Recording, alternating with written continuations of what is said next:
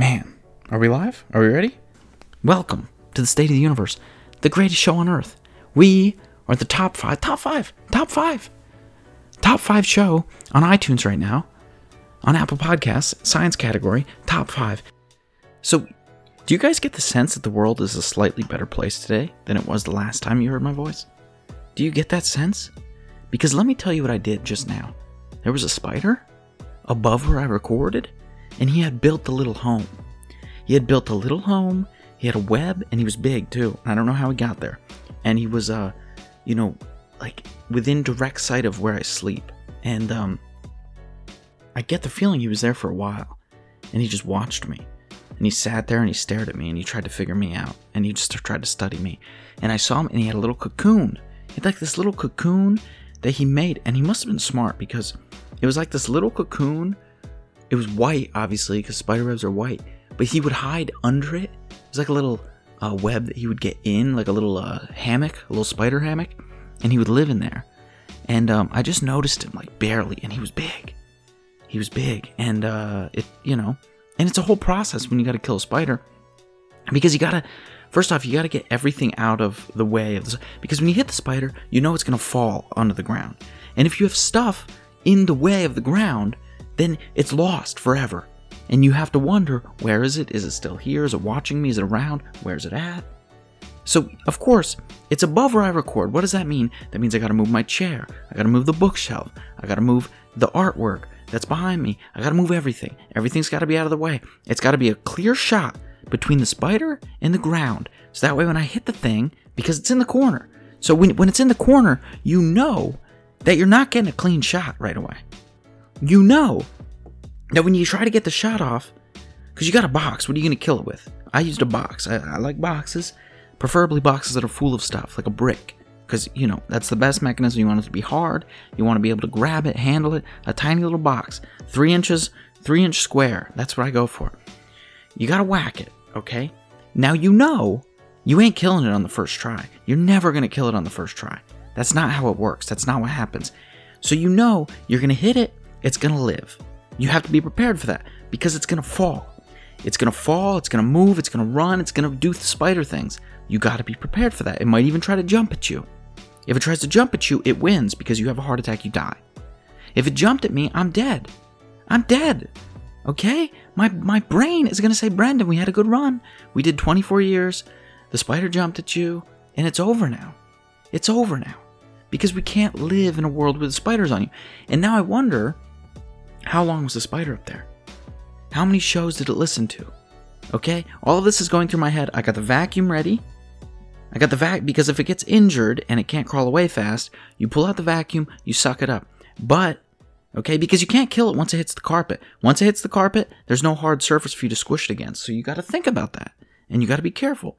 Now, okay, so now I'm eyeing down the spider. I'm standing on my chair. I'm eyeing down the spider. It doesn't see that I see it because it's asleep, but I see it. Now I know as soon as I whack it with the box, it's going to wake up. It's going to be like, what is happening here? What is happening here? That's the response. And it's going to be confused. And when it gets confused, it's going to try to run around. It's going to try to do stuff. You got to be careful. This is where it gets dicey. This is where you got to act fast, okay? I stunned him. Now I can tell he's like me. He's groggy when he wakes up. I didn't kill him. He fell down, but he didn't fall on the ground. This was his mistake. Had he fallen in the carpet, he could have crawled into some crevice and he could have got away, but he didn't. He fell down. He stayed on the wall, though. Now I knew at this moment that I had him because I could tell he was confused. He was like, what? Brendan, I've been here for days. I've been listening to your show and what are you doing? And in that moment,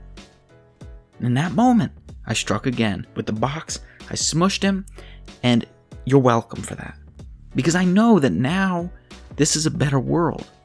And I know that we can all agree on that. We can feel, yes, we're here today to talk about climate change.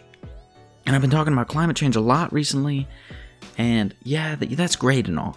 But the real success of the world today, of the humans today, of the people alive today, is that I eliminated what I perceive to be one of the largest spiders on the planet Earth. I mean, this thing was the size of a quarter. All right? You don't get quarter-sized spiders in New York unless they've been alive for 1,000 years. So that thing, he's been around for a long time, and I'm happy to say that I got to eliminate him for all of you. And I did that for you. Okay, and I did that for you. And that was stressful. My heart rate was up. And you're welcome. Welcome to the show. My name's Brendan. You like that spider story? You like how I can get you into this? You're like, oh my God, what's going to happen in the spider story? What's going to happen in the spider story? That's because I'm me. Good storyteller, you know? Or the other option is that everyone is tuned out by now. And in that case, I'm a bad storyteller. But anyway, here we are. It's a Sunday morning. I got myself a nice iced Americano. I went to Starbucks, talked to the barista, looked her right in the eyes. She said, Brendan, what do you want? I said, give me iced Americano, give me espresso shots over ice, pronto, stat, do it. And she said, Brendan, how many espresso shots do you want? She said, do you want one? And I said, another one. And she's like, oh, Brendan, you want 2 espresso shots? Another one. Okay, Brendan, I'm confused. This is what she said. Brendan, I'm confused. Wait, do you want 3 espresso shots over ice? Another one. Brendan, you want 4 espresso? Yes, 4. I'm going to need 4 espresso shots over ice, fill the rest with water, give it to me, I'll drink it black. I'll take the lid off, don't use a straw, don't want to kill the sea turtles, I'll drink it. Okay? Will I spill it all over myself in the car? Yes, that happens frequently, but I don't use the straws. I tell them, don't even give me a lid. Don't even give me a lid. I'll handle this. Okay? And here we are. It's a beautiful Sunday, we got NFL football on, which if you don't watch NFL football, you suck. You know, if you don't watch NFL football, you suck. The reason we're here is because I wanted to discuss climate change today because I get tons of questions. Somehow I've gotten when you're a science communicator, people expect that you know everything. That's a weird thing. When you are like one of my guests and you come on and say you're an expert in fast radio bursts, the expectation is that you know that one thing better than everyone else, but the expectation is also that you don't know certain things.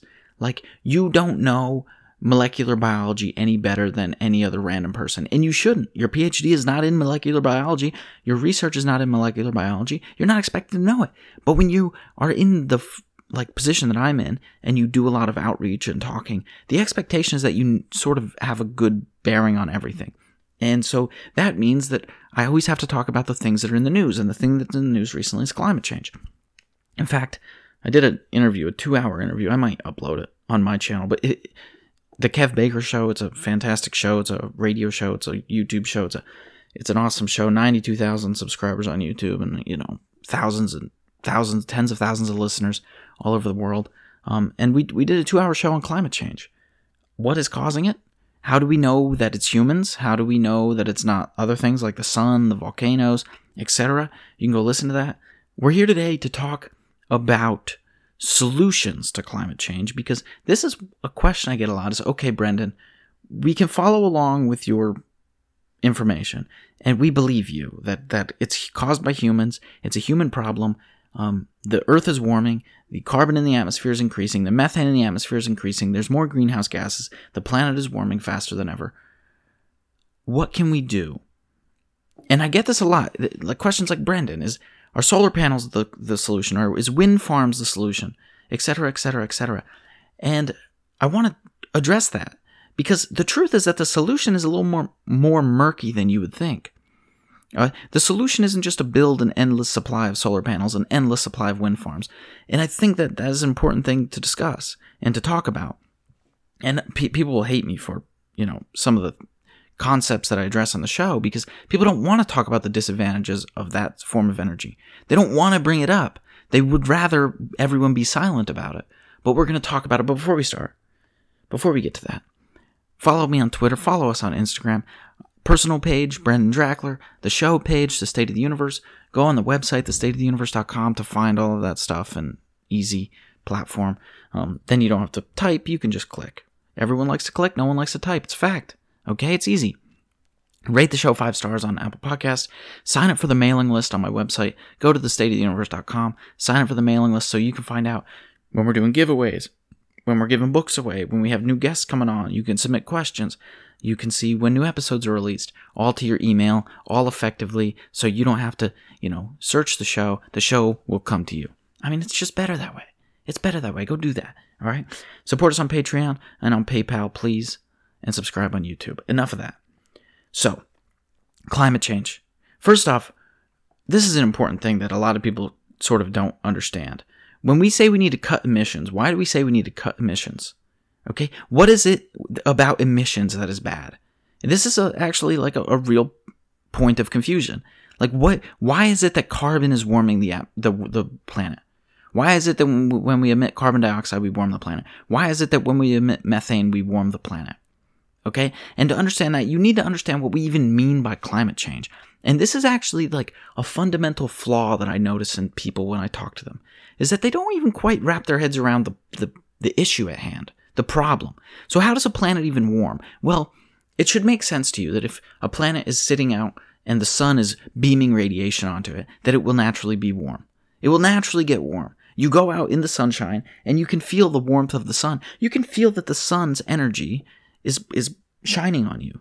If you're out in the sun, even in the winter, if there's no wind and you walk outside and the temperature in the area might be 30 degrees, but if you walk outside 30 degrees Fahrenheit, let's say 0 degrees Fahrenheit, and you walk outside, you can feel the sun's energy warming you. You can physically feel it. So, but that's not why the planet is the temperature it is. Okay? Because it's actually a very simple calculation. When you start in physics and you would start to learn about radiation, you would start to learn about how the sun produces the energy and how the energy warms the earth. You always do this calculation. It's a very popular calculation. You can find it in a million places online. You don't necessarily need to know how to do it. It's not important in that regard. But you can calculate how warm should the earth be, being that it is 93 million miles away, knowing how large the sun is, knowing how much energy the sun outputs. How warm should this ball of rock be sitting out here orbiting the earth, orbiting the sun? And the answer you come up with is essentially 0 degrees Fahrenheit. Okay? Like, I don't know what that is in Celsius, -18 or something. That's the answer you come up with. But we know that is not the average temperature of the earth. We know that. The average temperature of the earth is actually like 57 degrees Fahrenheit. And it's increasing. It might be like 58.5 now. I'm not sure. But it's somewhere around there. 56, 57, 58. It's important to get that number right, actually. I'm saying, like, there's room for error, but it's actually an important number to get right. And you can look up the exact number. But the point is, it's not 0. And the reason it's not 0 is because we have an atmosphere. Atmospheres are fantastic for us. And in fact, when people talk about greenhouse gases being bad, they're not bad. Too much of them is bad, which is where the problem stems from. But enough of them is good. We need them in order to be warm, in order for this planet to be warm. Because if we didn't have carbon dioxide, methane, water vapor in the atmosphere, it wouldn't be warm. Because what happens, how that actually warms the planet, is the sun's radiation comes down, we absorb it. When you stand out in the sun, your skin absorbs it, you feel it. You can feel it, you can feel the warmth. You wear a black hoodie outside, you can feel the absorption happening. Wear a black shirt outside and you can feel it. Okay? The sun, everything on this planet absorbs it. Plants, trees, houses, cars, us, bears, everything. We absorb the energy from the sun. And what happens? We re-emit it. We re-emit it. Look at an infrared camera. If you use an infrared camera to look at a human being, what you'll notice is that there is infrared emission. We emit energy all of the time. If you look at us in the infrared, we are glowing because we're emitting energy simply by being hot. The fact that we have a temperature at all means we emit energy. All right? That is a very simple concept in the understanding of thermodynamics. Things with heat emit energy. Okay? If you have a temperature, you also emit energy. You emit photons. All right? Our skin does that. Houses do that. The grass does that. The trees do that. They emit energy. But this is where the important thing happens with greenhouse gases. When the sun emits energy, it emits energy that is a little higher energy, ultraviolet radiation. And that ultraviolet and visible radiation comes streaming into the atmosphere. It essentially just permeates the atmosphere. It goes right through it. But when we absorb the energy and then we re-emit it, we re-emit lower energy photons. That's an important concept, okay? Because these lower energy photons cannot just stream through the atmosphere anymore. No. What happens instead is they tend to collide with the molecules in the atmosphere. The greenhouse gases that we talk about, they collide, and when they collide, they scatter. They don't just leave the planet. No, they get scattered back towards the ground. And that is why the planet is a warmer temperature than it should be. It's warmer than 0 degrees Fahrenheit for that reason. Because the things on the ground emit low energy photons. Those low energy photons cannot escape the atmosphere. They stay inside, warming us up. It's very good that happens. It's awesome that happens because that's why we're here. That's why we're able to be here. Okay? So, the problem, though, is that when you put too many greenhouse gases in the atmosphere, bad things happen. That means all of the energy that is emitted by the things on the ground stays in the atmosphere, because some of it escapes. So in an ideal condition, not all of the energy that hits the Earth stays on the Earth. In fact, most of it goes away. Most of it radiates back off of the planet, and that is why we are not too warm. If you look at Venus, Venus is undergoing what we call a runaway greenhouse effect, okay? Which means it is way too warm, way warmer than it should be. It's 800 degrees, that whole planet is 800 degrees Fahrenheit, and its atmosphere is 96% carbon dioxide. And the reason it's so hot is because all of the radiation that hits it cannot escape. It's literally run away. It's like an oven with the door closed. Whereas the Earth is essentially an oven with the door open, just ever so slightly. It's open. We allow a lot of the heat to escape, and thus the inside of the oven, the actual surface of the Earth, stays at a bearable temperature. But what we do by putting more greenhouse gases in the atmosphere, by driving cars, by using gas, by using electricity, by burning fossil fuels, what we do is we shut the door ever so slightly. We shut it and we keep shutting it, and less of the energy inside of our proverbial oven isn't allowed to escape. Okay? It's a simple concept once you understand it. So, for obvious reasons, when we talk about solutions to climate change, there are essentially two solutions that are being batted around by the political agendas in the United States. Okay, there's the right perspective and the left perspective. And the right perspective is essentially the status quo. Okay, you should let economics decide what energy sources you will use and won't use. And that is why we've gotten into the fossil fuel problem, because fossil fuels continue to be some of the most influential people in the world, people who run fossil fuel industries. Okay, and that is because there is a lot of economic demand for fossil fuels. It is a fantastic energy source in the sense that it is reliable. It will always produce energy at all times of day, at all times of year, in all sorts of places. As long as you can combust fossil fuels, you can produce energy. As long as you can burn fossil fuels, you will produce energy. Okay? It's simple. And so the right in the United States wants to convince you that we should stick to fossil fuels because they are economically viable. And that is true. They are economically viable. They power economies. Okay, a large portion of some countries' economies is literally just fossil fuel exportation and mining. So, is it a good idea to just keep doing it? No, it's not a good idea to keep doing it. And it's for clear reasons it's not a good idea to keep doing it, because we've been doing it, and that is what got us in the problem to begin with. So, what about the left? Well, the left wants to convince you of something different. Okay? They want to convince you that renewable energy is the future. That's the solution. The solution is renewable energy. The solution is solar farms and wind farms. That's the solution. But does that solution actually work? Is that a solution that's actually viable? Okay? For some of you might already have ideas in your head about why that isn't a good solution, but let's discuss it, okay? Because on the surface, it seems like a perfectly viable solution. You develop a way to use the natural environmental occurrences on our planet to generate electricity, to generate energy, to use it. And in doing so, you don't emit as much stuff. Perfect idea. Great idea in theory. But in practice, how do we do it? Well, one of the things we can look at is Germany, okay? In 2010, Germany was the most proactive and ambitious world government that tried to pursue and prevent climate change. In 2010, they passed legislation and they set a few goals. They want to completely phase out natural gases, fossil fuels, coal, etc., and completely phase in renewables. Okay? Their goal is to be 100% renewable by 2050. To date, they have subsidized renewable energy in Germany with almost $1 trillion. They hoped for a 40% reduction in carbon emissions by 2020 compared to 1990 levels. Okay, they were very proactive in doing this. This is 9 years ago, people. 9 years ago, when the climate change problem was apparent it was happening, but it wasn't as apparent as it is today. And so I applaud Germany for trying to be proactive and take steps. But they had a lot of problems, and they continue to have a lot of problems, and they will fail to meet their initial goals. They will fail to meet their carbon emission goals. They will fail to reduce the amount of carbon emissions. They will fail to increase the amount of renewable energy generation in certain sectors. Why, though? Let's talk about what they did right.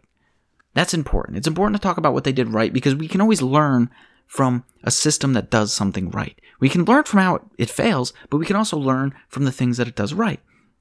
So, they have successfully gone from, in 2010, producing just 7% of electricity with renewables to today producing over 30%. So you're talking 25-ish% increase in the amount of electricity that you generate with renewables. That's important. That's not nothing. That's an important milestone. It's a fantastic milestone to achieve, and it's something that everyone should shoot for. To wean, not just for renewables, but to wean off the amount of reliance you have on fossil fuels. It's a good idea. You can't be critiqued for that. Okay? That's a success. Now, what else? Well, they have successfully refurbished. Now, again, a lot of economic proponents would come in here and say, well, wait a minute. This all came at an economic cost, and we'll talk about that in a second. But they have refurbished over 3.5 million homes and buildings to be more energy efficient and in some cases even self-sustaining. So buildings that can literally generate enough energy through renewables to actually supply themselves with energy and be completely self-sustaining buildings. Okay, again, that's a success.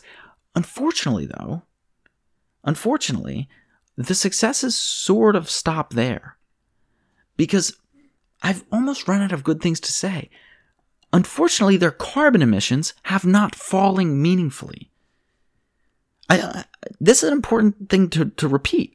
They have increased the amount of electricity generation that they use through renewables over 25 percentage points, but their carbon emissions have not fallen a meaningful amount. They will fail to meet their 2020 goal. They will probably fail to meet their 2030 goal. Why, though? Why? Why is it that even by increasing by an order of magnitude the amount of electricity generation through renewables, you fail to reduce carbon emissions? Why? The answer has everything to do, well, all right, so first off, there's a side note answer. A side note answer is that they chose to phase out nuclear power plants at the same time they're phasing in renewables. That's a big problem. The problem is phasing out nuclear power plants because we know that they are the cleanest, most effective, safest form of energy generation, regardless of what either side of the political spectrum will tell you. That is the future. That is an aspect of the future. And in fact, you need to look at countries like France to see that they are able to reduce emissions by an incredible amount by using nuclear energy. But that's not the point. That's not what we're talking about. Put that aside. Put that aside and realize that renewables like wind and solar suffer from a very obvious problem. It's a problem that everyone thinks of. It's a problem that normal people think of, that uneducated people think of, and when I say uneducated, I don't mean like uneducated with, like you don't lack degrees or something. I mean people who aren't in it, just everyday people who aren't in the energy sector can point this out. It doesn't take a genius. The problem is blackouts. The problem is that this energy generation is intermittent. It doesn't go 24/7. When the sun isn't in the sky, you're not producing solar energy. When it's cloudy, you're not producing solar energy. Okay? In some areas, you're only able to produce solar energy 10 to 30-ish% of the time. You're missing out on 70% of the day, of the year, of the month. That's a problem. That's a clear problem. That's a problem that needs to be addressed. But, wind suffers from the same problem. It's not always windy. It's not always windy. Anywhere in the world, you're going to find circumstances where there's no wind. And if there's no wind and there's no sun, then there's no energy. That's a clear problem. It's a problem that people don't want to talk about, but it's a problem nonetheless. And that is an interesting problem because it's not a technological problem. It's just not. That is a problem that doesn't get solved with better technology. You see a lot of people that are saying we need to subsidize this stuff so that we can increase the technology. We need to subsidize this stuff so that we can make it better, so that, technological advancement can happen. The problem, of course, is that the technological advancement doesn't fix the problem.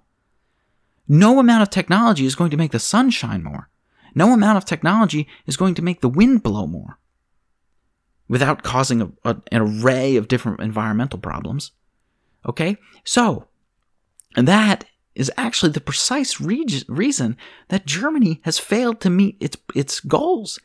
Because what Germany does, and keep in mind that set in the entire European Union, okay, 7 out of the top 10 dirtiest coal plants, the top 10 highest emission coal plants, 7 of them are in Germany, because Germany is one of the huge producers and exporters of coal. And not only coal, but the dirtiest form of coal called lignite. And what happens is that when you are trying to supply the grid with a very particular amount of energy, an amount of energy that will supply the entire country so that everyone can turn their lights on, everyone can turn their TVs on, everyone can, charge their electric cars, you need to be able to provide the grid with a particular amount of energy. And if you fail to provide it with that particular amount of energy through solar and wind, you have to fire up the coal plants. You fire up the coal plants, you start burning coal, and you start burning the worst type of coal. And Germany still relies on coal to power 40% of its energy requirements. So even after a decade of pushing renewables, you still rely almost 50% of your energy on burning coal. And that is why it's even falling behind countries that just use fossil fuels. It's falling behind other countries, and there's an added, negative effect to this. The negative effect is that all of this stuff has to be paid for by something. All of the renewables have to be paid for by subsidies. The subsidies have to be paid for, in turn, by the people. And the way in which that's done is by electricity prices. Electricity prices have doubled in Germany over the past 2 decades. And now, German electricity costs 3 times higher than the US average electricity, and it is, for developed countries, it is the most expensive electricity out of any developed country in the world. So, there's a very interesting social effect happening in Germany now, where now you have everyday people, ordinary people, that are now, against renewable energies because they see the negative effects. And this is the problem with going full bore in one direction and ignoring economic impact. You ignore a very important point. You ignore the fact that this could negatively affect your economy. And in doing so, you negatively affect your citizens. And when you negatively affect your citizens, you cause them to think negatively of the thing that you're doing to affect them. And in this case, that's renewable energy. So you're actually causing a stigma against renewable energy in Germany, and you see this happening. It's a problem. So that begs the question, is renewable energy even the solution to this problem we're having? Because solar farms take 450 times more land than nuclear plants, and wind farms take 700 times more land than natural gas wells, and they produce the same amount of energy. And that is an environmental problem.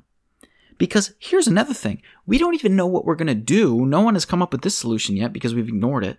In much the same way we've ignored, the impacts of fossil fuels. We don't even know what we're going to do with old solar panels yet. They don't last forever. In a decade or 2, they will be useless and you will have to replace them. And you're talking about, hundreds of square miles worth of solar panels. What do you do with them? Okay, that's a big source of pollution, of physical pollution. What you do with them is a problem. It's a problem that no one's addressing, no one's talking about, because no one wants to admit that their ideas have flaws. And this is a very important point, and it's the reason I bring this up. Renewables weren't made to power the civilization we live in. They can't do it. They couldn't do it yesterday. They're not going to do it tomorrow. Technological advancement isn't going to help them. The only thing that's going to help them is by mowing down more land to put more solar panels up, or by mowing down more land to put wind farms up. And that, while not a climate problem, addresses an environmental problem. You have to mow down, talk about in the desert, right? The largest solar farm in California had an array of environmental problems. A huge amount of environmental problems because you had to steal the habitat from hundreds, thousands of animals. Okay, think about, this is an interesting one, tortoises. These tortoises that live in the desert, when they began to build this, they began to realize, wait a minute, we can't have these tortoises living here. So they had to go over the tens of square miles that this array spans and remove physically all of the tortoises that live there. They have to kick them out. And what they realized is, wait a minute, we can't relocate them to any habitat because there's not really any habitat that mimics the one they're living in now. So we've in essence destroyed their habitat and moved all the tortoises into captivity where most of them died. So if you want to address the problem, there's problems associated with this form of renewable energy too that no one wants to discuss. And so this got me thinking about politics in general, like divisiveness in politics. Everyone says divisiveness is a problem and that this is the most divisive, this is the most divided I've ever seen this country or any other country. This is the most divisive time in political history. I see that a ton all over Twitter, all over social media. Meanwhile, Congress has been the most bipartisan it has been in 20 years. And that's only getting better. There is more bipartisan legislation being made than the last 2 decades. But no one wants to discuss that. Okay? Because they don't see it. It's not in front of them. Because what they see is Twitter. What they see is fights on Twitter. What they see is division on Twitter and social media. They don't see reality. And the reality, and this is something I've come to appreciate now, and I've been reading the literature on this and trying to form an opinion on this, and I don't see it a lot. I don't see many people saying this, but I think I've actually come to appreciate the dividedness of our country, because divisiveness is actually very important. It's a good thing that we don't all agree to continue doing what we're doing in terms of fossil fuels, but it's also a good thing that we don't all agree to build an endless supply of renewable energy sources because they're not going to do the amount of good that people think they will do. And so the solution to the climate problem, interestingly enough, is actually somewhere in the middle. Because you can't completely ignore economic factors. You can't destroy your country's economy for the sake of trying to provide a solution to the climate problem, which may in fact not even be a long-term solution. But at the same time, you can't keep doing what you're doing because you're destroying the planet. So the solution is actually directly in the middle of those two. And so it makes me appreciate that, wait a minute, every solution is somewhere in the middle. Every solution is an average of the two poles. Do you know who Lord Acton is? He's a historian, and you probably have no idea who he is, but I assume you know the quote that he's most famous for. And the quote is that power tends to corrupt and absolute power corrupts absolutely. What does that mean? Well, in the context of this, it means that if we all agreed that the solution was this, then we would all go full bore into that solution, not realizing the negative consequences of doing so. So it's actually important that we don't agree. It's important that there's no absolute power trying to provide an absolute solution, because the absolute solution would likely result in another undeniable problem. So it's a damn good thing that we don't agree on this, and it's a damn good thing that we can meet somewhere in the middle and try to go forward with a way that makes America better, makes the world better, makes the climate better, but also doesn't destroy an economy and doesn't make us less powerful. So, I don't know. What do you guys think? What do you think about that? Do you think that's bullshit? Do you think we need to go full bore on one side? Do you think I'm making shit up?